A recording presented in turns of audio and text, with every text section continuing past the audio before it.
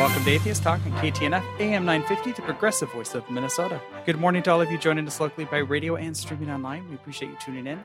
Today is Tuesday, March 5th, 2019, and yes, you heard that right. My name is Manny Love, and I am sitting in my comfortable living room studio with Hertzie Hertz and Julie Love. We are happy to be joined via Skype by historian, professor, and prolific author Ken Albala.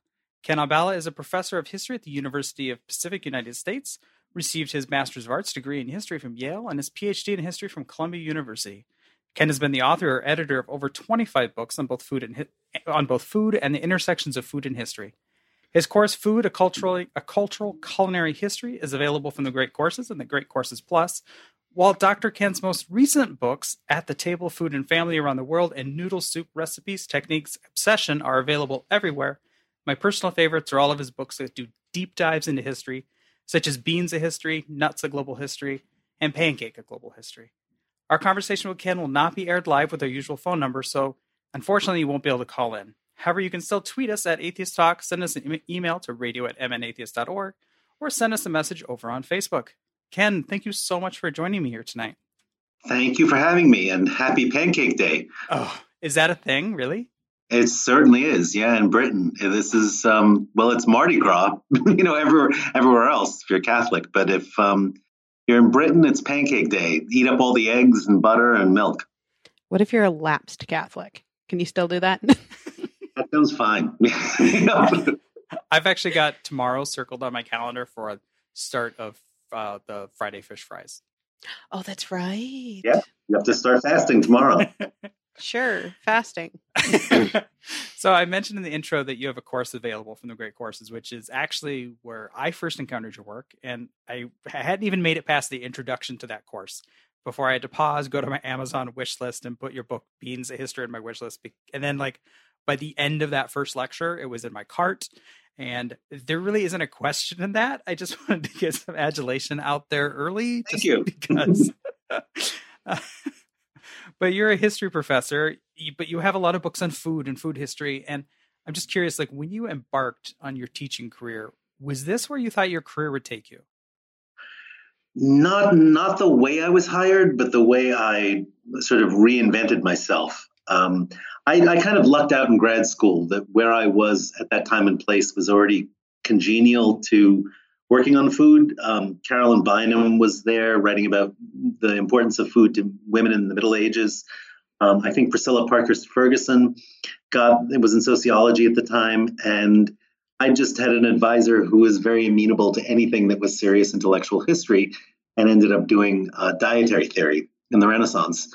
So I could have gone into anything, really. This was just a body of literature that I found at the New York Academy of Medicine and said, oh, this will be fun. And it turned out to be a ball, and no one had written about it, really.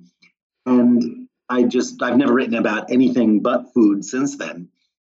And I guess when I was hired, I was hired as just to do Renaissance history, basically, and Western Civ and other courses like that. But very slowly, I kind of wove in the history of food, which was the course you saw basically, and history of medicine and a history of alcohol and intoxicants. So I would say about half of what I do now is in some way related to my research. Did I hear you say that you have a book or that you're studying the history of you've got a book on the history of alcohol and medicine? No, it's not published, actually. These are courses that I teach. So the history of alcohol one, you can see all of it's on YouTube. For nothing, just go on really? And watch them. Yeah, it's just a history of every spirit and drink and everything in the world, and drugs too. You need to write this book now. Definitely. It's kind of already been done. There's a handful of good books about the history of alcohol, and this is kind of constructed as a course, which means it's not full of footnotes and it's not. It's mostly drawn from other secondary sources. And so I would have to do a lot of work to make it into a book. Yeah, I think Julie and I have read the history of the world in 6 classes or something like that. Tom Standish. Yeah, it's good. It's really a good book.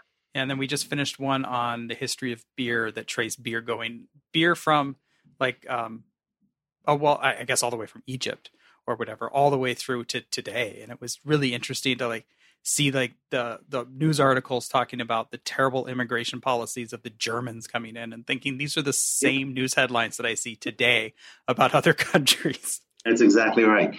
And beer is, a fascinating topic in every historical period. It has a different meaning. And, to the Egyptians, it was the goddess Sekhmet who turned, she got a note that her husband was going to be killed. And so she decided she would kill all of humanity. And she starts out as Hathor, this very sweet cow goddess. And then she goes into a rage and turns into Sekhmet, who's this scary cat. And Osiris tells her, you've already killed everyone. Look at all these rivers of red beer. And she goes, oh, you're right. So Egyptians used to celebrate this by getting blind, stinking drunk on beer, laying on the temple steps and sleeping there until the morning. Recently, actually, my own book was that I read was all about moonshine and the history of the American moonshine and the moonshine runners and all that stuff. And that was fascinating. It is really fascinating. It's even more strange because they're now marketing moonshine. It's always been illegal, of course. It's not now. And through the South, they're kind of like selling this with a hillbilly redneck kind of, message, and they sell it in jars and things. And it's nothing special. It's just alcohol, distilled from, it's vodka. It's not aged or anything. And I just find it amazing that they use this really kind of derogatory image proudly, and saying, of course, we need to do this to sell it, because if we just sold it in a bottle, we'd have to call it vodka. Actually, one of them started to sell it in the jars and stuff, and actually ended up changing it because they didn't like how it actually had a negative. It didn't work. People weren't buying it. So maybe it's changed again since the book was written. I can still buy that here, definitely. I know which one you mean. It's called something moonshine. And it's just in a ball jar. Well, I'm going to switch gears here a little bit. One of the reasons I wanted to have you on was watching that Greek Courses series. You talked a lot about like food history within like religions, and I thought that was really something I hadn't really thought about before. And even though when you were talking about it, I was like, well, that makes complete sense that this should be something to study. But like in your first lecture, you go through the story of Genesis and you equate it like not with literal history, but a story that a group of people like tell to explain their origins. And I was wondering, can you share some of your ideas on the transition from like fruitarians to vegetarians and then like finally to meat eaters? Yeah, well, the ancient Hebrews kind of conceived of their relationship to God in several different historical phases. And Eden was imagined as this place that included no violence. That was presumably in God's original plan. So they don't kill to eat, including plants. They only eat fruits and grains and seeds that come off of the plant that aren't going to harm anything. That's not considered life yet. But they wouldn't eat a carrot or a celery, which you had to kill the plant to eat. And then there are various other stages. When they get kicked out of Eden, it's not really clear what they're eating, but there's clearly, Cain and Abel, one's a shepherd, one's a farmer. They're eating more than that, which is confusing, but it's not really until after the flood in Noah, when God kind of makes a concession to human violence and says, okay, forget it. Everything is fine for you. Just eat whatever you want. We don't care anymore. And Noah makes the first, explicit sacrifice. He kills a bird after they come out, and that pleases God. And then there's another phase entirely different when they get the kosher laws, which are really, really complex and I would say generally misunderstood today. It's pork is avoided, not because they're dirty or anything like that. It's because it's assumed that they're carnivorous and they cannot expiate their sins by making a sacrifice the way humans can. And so the only good animals to eat are those that have a cloven hoof and chew their cud, which are all vegetarians. And so they don't kill to eat. They're ritually clean. So, when I think about kosher, I think about just Judaism, and so are you saying that the prior to the kosher laws that get put out in what, like Leviticus and the Deuteronomy? Yeah, there's a term for that. Like, I'm escaping the Septuagint.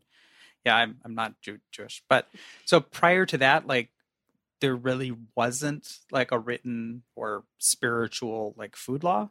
Well, the books of the Old Testament are all written down by various authors at various times. So, Right. so and they're imagining what the past was like. This is a mythical understanding of the past. I don't know whether we can say, that they were even Jews before they get the law. Until Moses is given the Ten Commandments and they get those books, I don't think, they're the ancestors of the Jews in the same way that, Genesis is not about any particular people per se.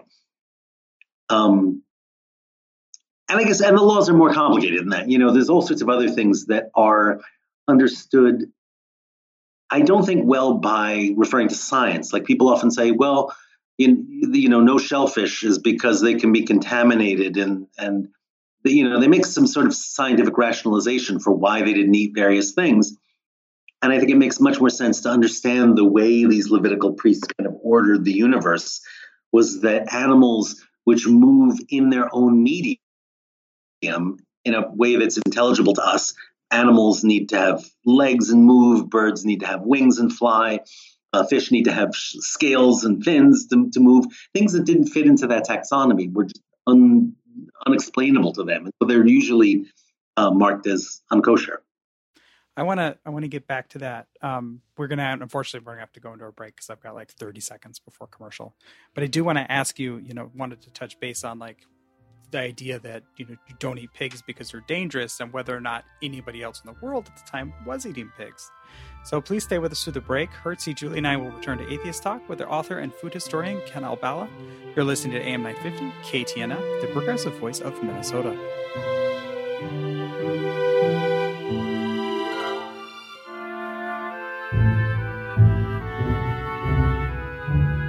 Welcome back to AM 950, KTNF, the progressive voice of Minnesota. You're tuned into Atheist Talk. I'm your host, Maddie Love. We are not live today. This is a pre-recorded episode of Atheist Talk, and I'm joined in my living room studio by Hertzie Hertz and Julie Love. And in just a moment, we'll return to Ken Albala, food historian, professor, and author of over 20 books on food and food history. I know you just finished listening to commercials, but I wanted to give my weekly shout out to Cucumber's Restaurant in Edina. It is true that Atheist Talk is produced with funding from both Minnesota Atheists and Cucumber's Restaurant in Edina, Minnesota. But it's also true that the buffet at Cucumbers is historic, fantastic, ginormous, and one of my favorite places to grab a bite, whether it's being like on after the air or just spending an enjoyable meal with friends. So when we promote Cucumbers in Edina here on the show, please know I'm actually being genuine. They really are a great place to visit. So please consider visiting our sponsors, and if you do, let them know that you appreciate their support of Atheist Talk. If you would like to advertise in this program and help keep us on the air, please contact us at radio@mnatheist.org. And now back to Ken.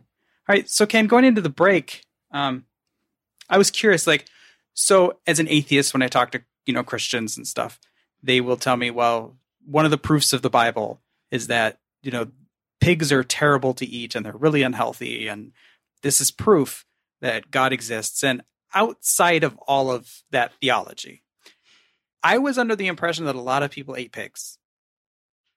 Is that true? Or a lot of people did eat pigs, even in the vicinity of the ancient Hebrews. One argument is that they were so afraid of losing their identity that they made a rule: don't eat what the Philistines and Adamites and all these other people eat. And that would keep them separate, and don't marry in with them, because that's the worst thing. Once you have relations with someone, you're obviously going to eat with them. But in general, in the ancient world, no, a pig is considered very nutritious. I mean, according to Galen, it's the meat that's closest to human flesh. And if you have a digestion that's strong enough to process it, it's the one that you should eat. Yeah, I was just watching this great Netflix series, Acid, Fat, Cinnamon nose rot. Oh my gosh, that was great. And they were showing the harvesting of the pig and on all the meat that they came out of it and all the fat. And they're like just eating the fat just like after it's been just barely, not even processed. And I thought, okay, that's a little much for me, but it looks really tasty.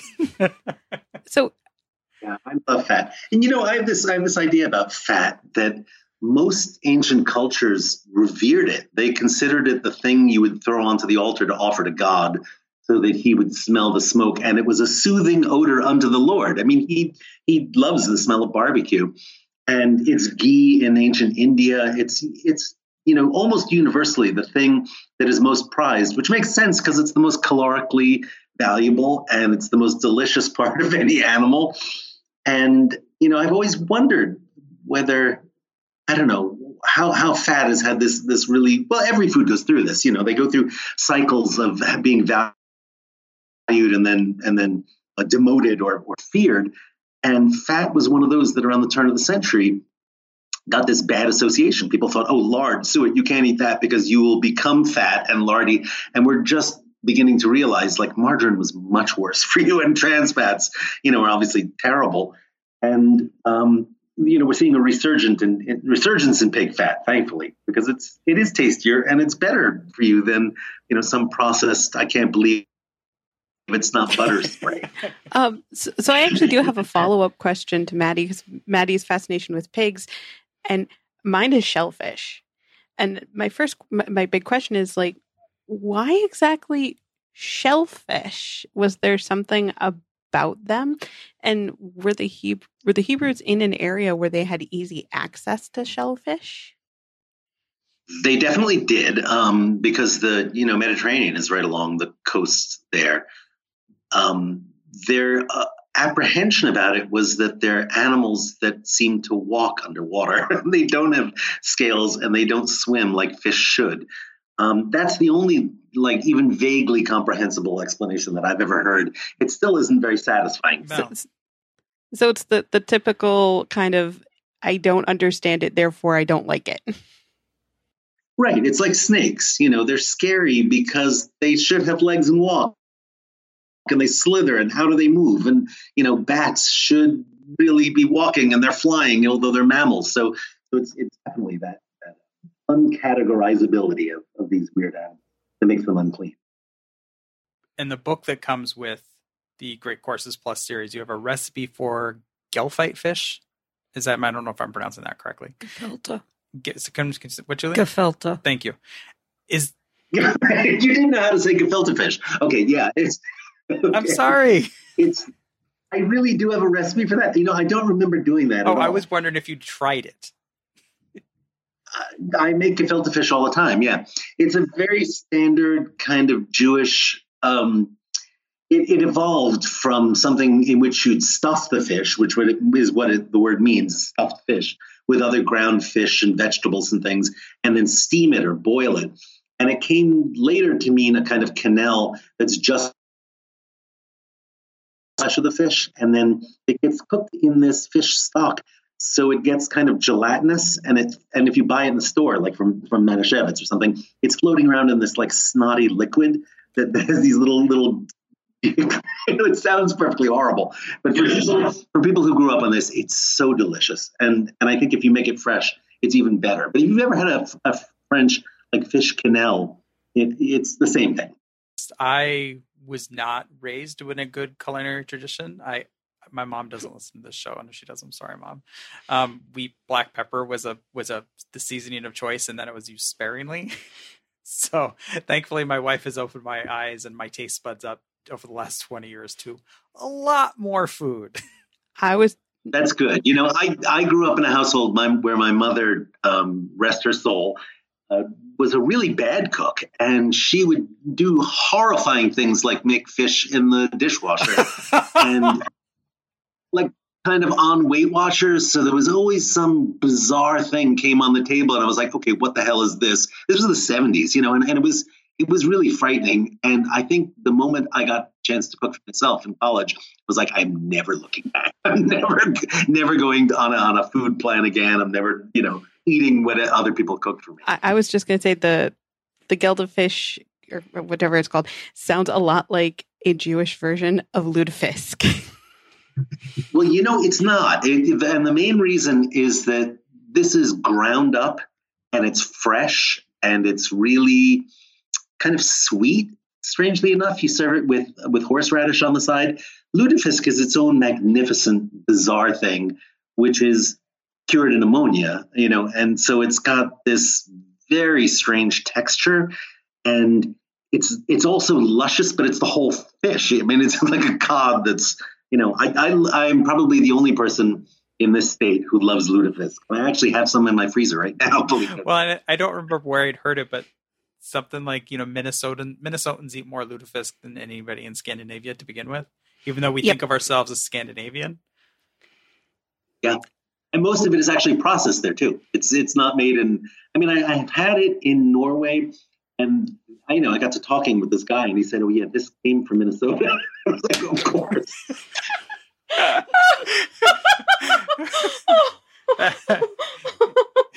Some things are made in Taiwan. Some things are made in Minnesota. Like, yep. All right. Well, I am going to unfortunately have to go back to another break. When we get back, I wanted to talk a bit, jump from Judaism to Christianity a bit. But yeah, we'll have to pick that up after the commercial break. So we'll return to our guest, author, professor, and historian, Ken Albala, after this short commercial break. Please stay with us. I'm Maddie Love with Hertzie Hertz and Julie Love. You're listening to Atheist Talk on KTNF, AM 950, the progressive voice of Minnesota. Thank you for tuning in to Atheist Talk on AM 950 KTNF. I'm your host, Maddie Love, in studio with Hertzie Hertz and Julie Love. And on the phone, we have author, professor, and food historian Ken Albala. This is a pre-recorded episode, so we won't be able to take phone calls, but if you'd like to chat with us, you can still email us at radio@mnatheist.org, tweet us at Atheist Talk, or find us over on Facebook. I want to thank our dedicated group of volunteers and the generous donations of you, our listeners. You help keep Atheist Talk on the air and in podcast form.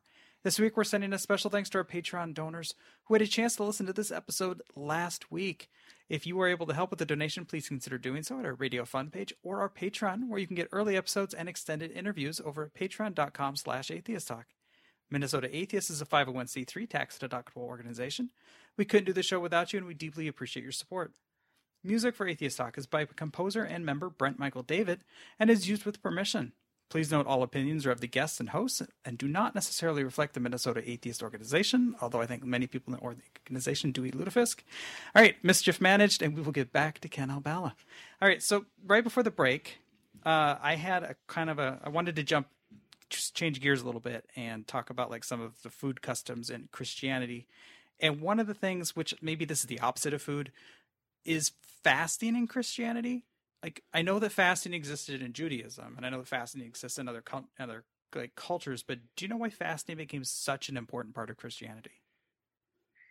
Yes, there is fasting in Judaism, but it's normally either for one specific day of atonement, which is Yom Kippur, and there's also fasting for emergent occasions. So if you do something really bad, like David when he spotted Bathsheba naked and said, "Do I want a piece of that?" and sends her husband to the front in a war to die, where he does, and then he gets her. David feels really, really awful about this, and he says, "God, please don't punish me," and puts sackcloth on and puts ashes on his head, and then decides to not to eat as a way to atone for his sins. So it's in the Old Testament all the time. And Jesus himself fasts for 40 days, and so do some of the apostles. But there's no consistent dietary restrictions in early Christianity at all. There's nothing. In fact, exactly the opposite. They want to distance themselves from the Judaic kosher laws. And so, there's scenes in the New Testament that are the weirdest, is where Peter has this dream and there's a big net with animals in it. And God says, "Go ahead." And Peter says, "I can't touch those. Those are all unclean." And God says, "Peter, rise and eat." And he says, "Okay, I guess I'll eat this stuff." So, there's things like that. And then all sorts of questions in that Paul writes to various communities like the Corinthians when they wonder, can we go to the communal barbecue? Everyone's having really great ribs. And is it sacrilegious for us to eat something that's sacrificed to a pagan god? And Paul has to say, it really isn't, because every food is good for you, but you might lead your neighbor or the guy sitting next to you into becoming a pagan if you do that, because barbecue is great. So you better not do it. And so there's questions about food, but it only really occurs to writers after about the several centuries later, 300s, 400s. Tertullian and St. Jerome writes on this. A handful of early Christian writers who decide that there is a direct correlation between the amount of meat that you eat and the amount of flesh you put on your body and the amount of excess that your body can't put into muscle or burn, and that will become sperm. And that sounds really weird, but sperm in men and women, both men and women have sperm. This is totally out of Galen. And that having this plethora of sperm will sort of turn your libido on, and you will want to get busy, as it were.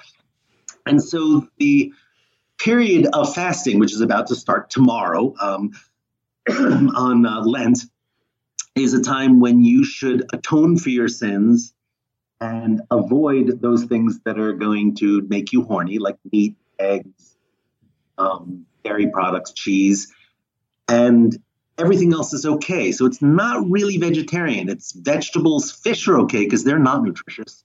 Vegetables are fine because they're really bad for you. They're watery and cold and moist, and they will never. You can never get excited on a diet of salad. It's just not going to happen. And so monastic, monks will eat vegetables. The Carthusians notoriously would have a whole diet just of vegetables in order to keep their thoughts pure. I think that's true. I don't know if you know any vegetarians. And so the idea really of this period of Lent, which, obviously it exists still in Christianity, in the Catholic Church, in the Eastern Orthodox Church, it's actually even more strict. But all the Protestant churches have done away with it because it was, because there's nothing biblical about it. There's there's nothing in the text of the New Testament that says people should not avoid meat for 40 days. So the whole fish thing, I thought that I'd picked that up in one of your lectures. You were talking about, fish are like cold and phlegmatic or something like that. So yeah, it's okay that's to exactly eat. it. It goes back to the Greek humors and all of exactly it. So day before the Sabbath, starting on Friday night, you have fish, so you're not going to have lewd thoughts the day after or the night after, which is Saturday leading into Sunday, which is the Sabbath. So again, I grew up Catholic. There was I heard this, and I'm guessing now it's probably an urban legend, that part of the reason they let you do fish was because then it was to help the fish market.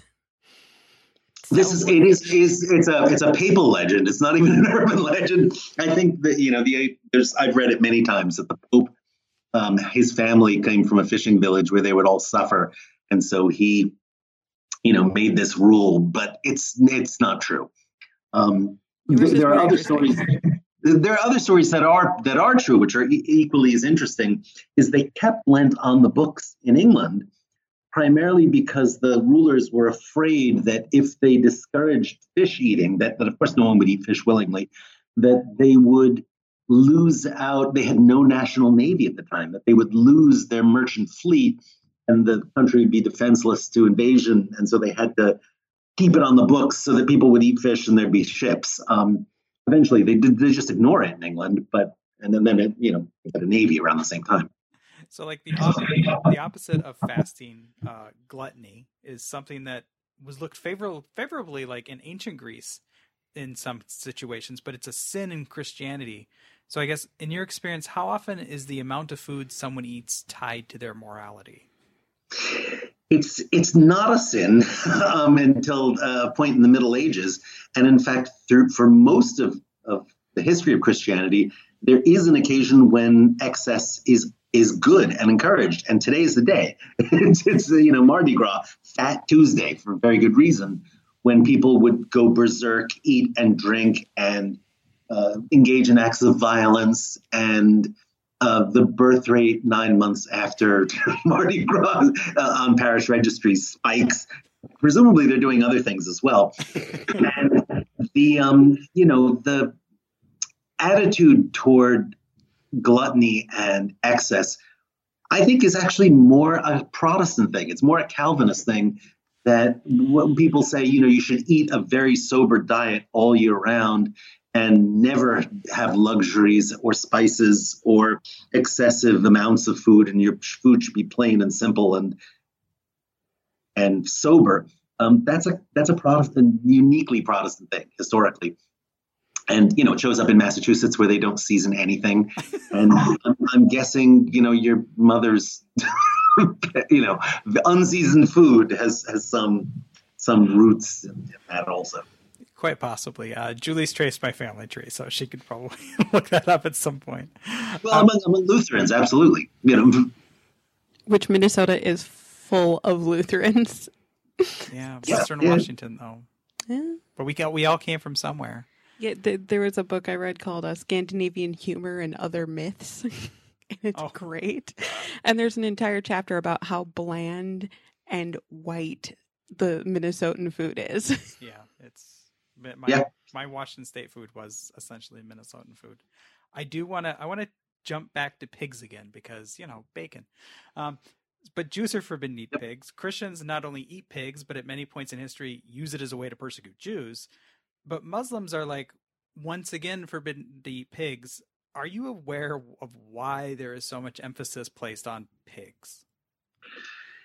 Well, we forget that at the time Islam arose, in the early Middle Ages, there were Jewish and Christian communities everywhere, including in Arabia, including Mecca and Medina, and pagan communities also. And Islam had to kind of situate themselves in relation to them. And they, by and large, adopted the Jewish dietary strictures. And many of the Jewish communities converted to Islam. So I think that was the rationale of it. But what's interesting in the Quran? It's kind of like Muhammad is kind of figuring out his way through the course of it. So he changes his mind a few times, most notoriously about alcohol. Alcohol is perfectly okay at the beginning of it. By the end, he's sees this guy get drunk and get in a fight. It's this can't be good for Muslims. So it evolves, the food, and it is all based on his personal experience. So I think the pork prohibition, and I should say the halal and haram laws are simpler than in Judaism, but they include not eating animals of prey and pork. So you mentioned alcohol, and I know that's, especially here in Minnesota, alcohol in the Muslim communities is another big issue. We had about 10 years ago, Muslim cab drivers refused to transport fares that included alcohol. But, in your lecture series, you talk about Muslim vineyards. And I was wondering, can you explain that? What sounds like a contradiction to our modern ears. Yeah. Well, you have to remember that wine originates in the Caucasus. So it's Georgia and Azerbaijan and Turkey and the Fertile Crescent. And so it's there long before Islam is there. And through the ages, there's a longer history of winemaking there, and it still goes on in Georgia. These big kevri, containers that go underground, they still make wine in the ancient way. There's a much longer history of winemaking there than there is prohibition. And the prohibition only applies to those sects that believe that the state law should be the same as the Quran. So if you were in Iran after the revolution, if you're in Saudi Arabia, places like that, their wine is very hard to find. Alcohol is technically illegal. If you're in a place like Turkey, they make great wine. They make raki. They make, and Egypt, in Lebanon, it's arak. So it's not like Muslim countries are all consistently against alcohol. Some are, some aren't. It seemed like a contradiction because but at the same time, I understand that life is more complex than that. But it's like being, a secular. If your heritage is part of one religion, you don't necessarily have to follow all the rules to be in that religion. I was raised as a Jew, but I've never been kosher. So. I need to go into another break. I'm so sorry. We're with our other guest, Ken Albala, right after this short commercial break. I'm Maddie Love in studio with Hertzy Hertz, and you're listening to Atheist Talk on KTNF, AM 950, the progressive voice of Minnesota. Welcome back to AM 950, KTNF, the progressive voice of Minnesota. You're tuned into Atheist Talk. I'm your host, Maddie Love, in my living room studio with Hertzy Hertz and Julie Love. And on Skype, we have author, professor, and food historian Ken Albala. This is a pre-recorded episode, so we won't be able to take phone calls. But if you'd like to chat with us, you can still email us at radio@mnatheist.org, tweet us at Atheist Talk, or find us over on the Facebooks. So, Ken, right before we went to break, I unfortunately had to cut you off. And you were mentioning your Jewish heritage. Is that something you kind of want to talk more about, or? Yeah, sure. I mean, I was kind of forced to go to Hebrew school when I was a little boy, and resented it, and it was a terrible experience, and I hated every minute of it, and went through a proper bar mitzvah and whatever, and said, okay, I'm never setting foot in one of these again. And then my father literally on his deathbed said, you're going to have your boys bar mitzvah, right? And I'm like, Dad, no, why? Why in God's name do I need to do this? And I only found out then that he hadn't been, that he had no religious upbringing and really felt uncomfortable in going into a temple or anything. I did the same, with my kids weathered it, not me, but a much more progressive congregation. I had an Orthodox upbringing. But, the irony is that I have no religion whatsoever. And so as much as I'm fascinated with the topic and how important it is in history and how obviously it informs, people's eating habits, I have no belief in a God at all. I just find the trappings very interesting, which is very interesting because you find other people who say, "Oh, I have this deep belief in God," but what the churches and the formal rituals of church are nonsense. I think exactly the opposite. I love the physical structures and the music and the liturgy and the theology even really, really interests me. And in a way, it's also given me a perspective because I teach a Renaissance and Reformation course. So it's given me a perspective that is entirely neutral. I don't have to be, I wasn't raised in any particular Catholic denomination. So it's given me a good impartiality to all those debates that happened in the 16th century and worked on directly. I actually it didn't even occur to me to ask you while we were setting this interview what your religious persuasion may or may not be. I was like, okay, it's atheist talk. If he's willing to come on, like, I don't care. Yeah. I don't want to finish this show without talking a bit more about your other books. Your latest book is Noodle Soup, Recipes, Techniques, Obsession. It looks fantastic. It's available in hardcover or paperback and even on Kindle, which, no, it's not for me. But what can readers who pick up this book expect to find? It's a tour of noodle soups around the world, and it's a philosophy of why you should make noodles at home, why you should carefully choose the bowls, make the stocks yourself, find the best ingredients to include, the proteins and the vegetables. And it was just this weird long journey I went on by accident. I was teaching a class on alcohol actually in Boston, and they gave me a lovely apartment without any utensils. And I said, I'm not going to live here for 6 weeks and not cook. So I bought a little pot and started eating ramen for breakfast. And I thought, this is great. What have I been missing in life? And then just started to add good ingredients to it, and they were spectacular. And I thought, why don't I just make the stock? Why don't I make the noodles? So it ended up being about 3 years of eating noodle soup for breakfast every morning. And it was, I just halfway through it, I said, I just have to write a book about this. It's crazy. I'm doing it already. I basically learned how to make almost every noodle on earth. So what's the difference? I'm sorry. Go ahead. Go ahead. I was wondering, what's the difference? There's a few that I haven't been able to get. But what's the difference between a noodle and pasta, or is there a difference? Nothing. There's no difference, no. But yet I've never seen anybody make a ramen stock and then add elbow macaroni. There's absolutely no reason on earth you can't. Oh, really? It's just that, in Italy, I think what it really comes down to is they have never learned how to use chopsticks. So eating a long noodle in soup is unthinkable to Italians because it's too messy.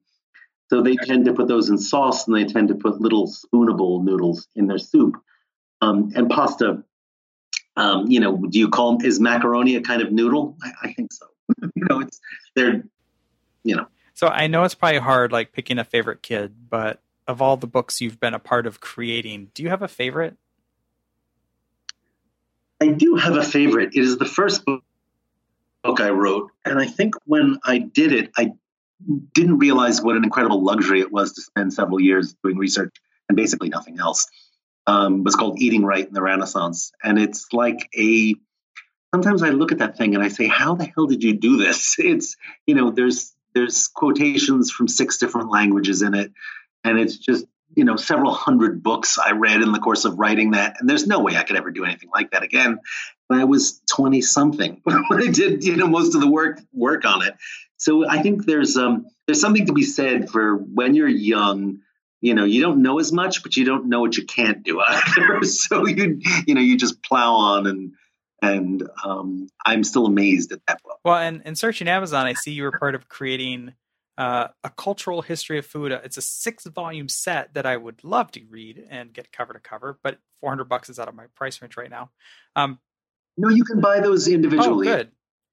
In paperback. That's from Bloomsbury. And there's a handful of other things that I've done that are encyclopedias. The food cultures around the world I edited, and the Sage Encyclopedia of Food and Nutrition. And these are not, you can't buy those either. They're hundreds of dollars, but they're usually available through subscription services online. So if you go to a public library or university. Well, I was wondering, is it challenging to write textbooks and then turn around and write books that, are meant to be sold at Barnes & Noble? Well, it is hard because I hope that I have many different voices that appeal to different audiences. And sometimes I will write a book like this noodle soup book, and people said, this is too academic, this is dry. or sometimes I'll write a book and people will say, this is not academic enough, this is too popular. But every now and then I'll strike a balance that seems to appeal to everyone. Beans did that. It was just academic enough, but light and silly and funny enough to appeal. So that's a hard, narrow line to walk. Yeah, I'm fine with reading dry books because it would cram the facts. Because when I want super awesome storytelling, I will go to fiction. At the same time, I do still really enjoy watching or reading something that's full of information that also still is able to tell an intriguing story, which is why I loved your Great Courses course so much, because you were able to weave those stories into that. And if I understand right, you are going to be having another one coming up this summer. I'm working on it right now. Yeah, it's a history of or a series on historic cooking. So I'm going to choose a cookbook for each episode and cook a handful of dishes from it and talk about the context and the time and place and the author and who could have read this and used it. And I'm about, and I think I have 18 out of 24 episodes written. So I have a few more to write, right now. And then we'll film in the summer. All right. Well, we are just about out of time, unfortunately. I feel like I actually have 2 pages of questions that I didn't even get to on Hinduism and things like that. He's just going to have to come back. So, unfortunately, I'm going to have to cut us off. Thank you for tuning in to Atheist Talk. We'd love for you to join us again next Sunday. And remember, if you miss an episode live, you can always catch the podcast available on Apple Podcasts, Stitcher, Spotify, or your favorite podcasting app. I'm proud to be on the air with Minnesota Atheists, and I hope that you've enjoyed the show. The show depends on the generous support of our members, our sponsors, and donors. Please consider supporting the show. The donation link at mnatheist.org. This has been Atheist Talk on AM 950 KTNF, the progressive voice of Minnesota.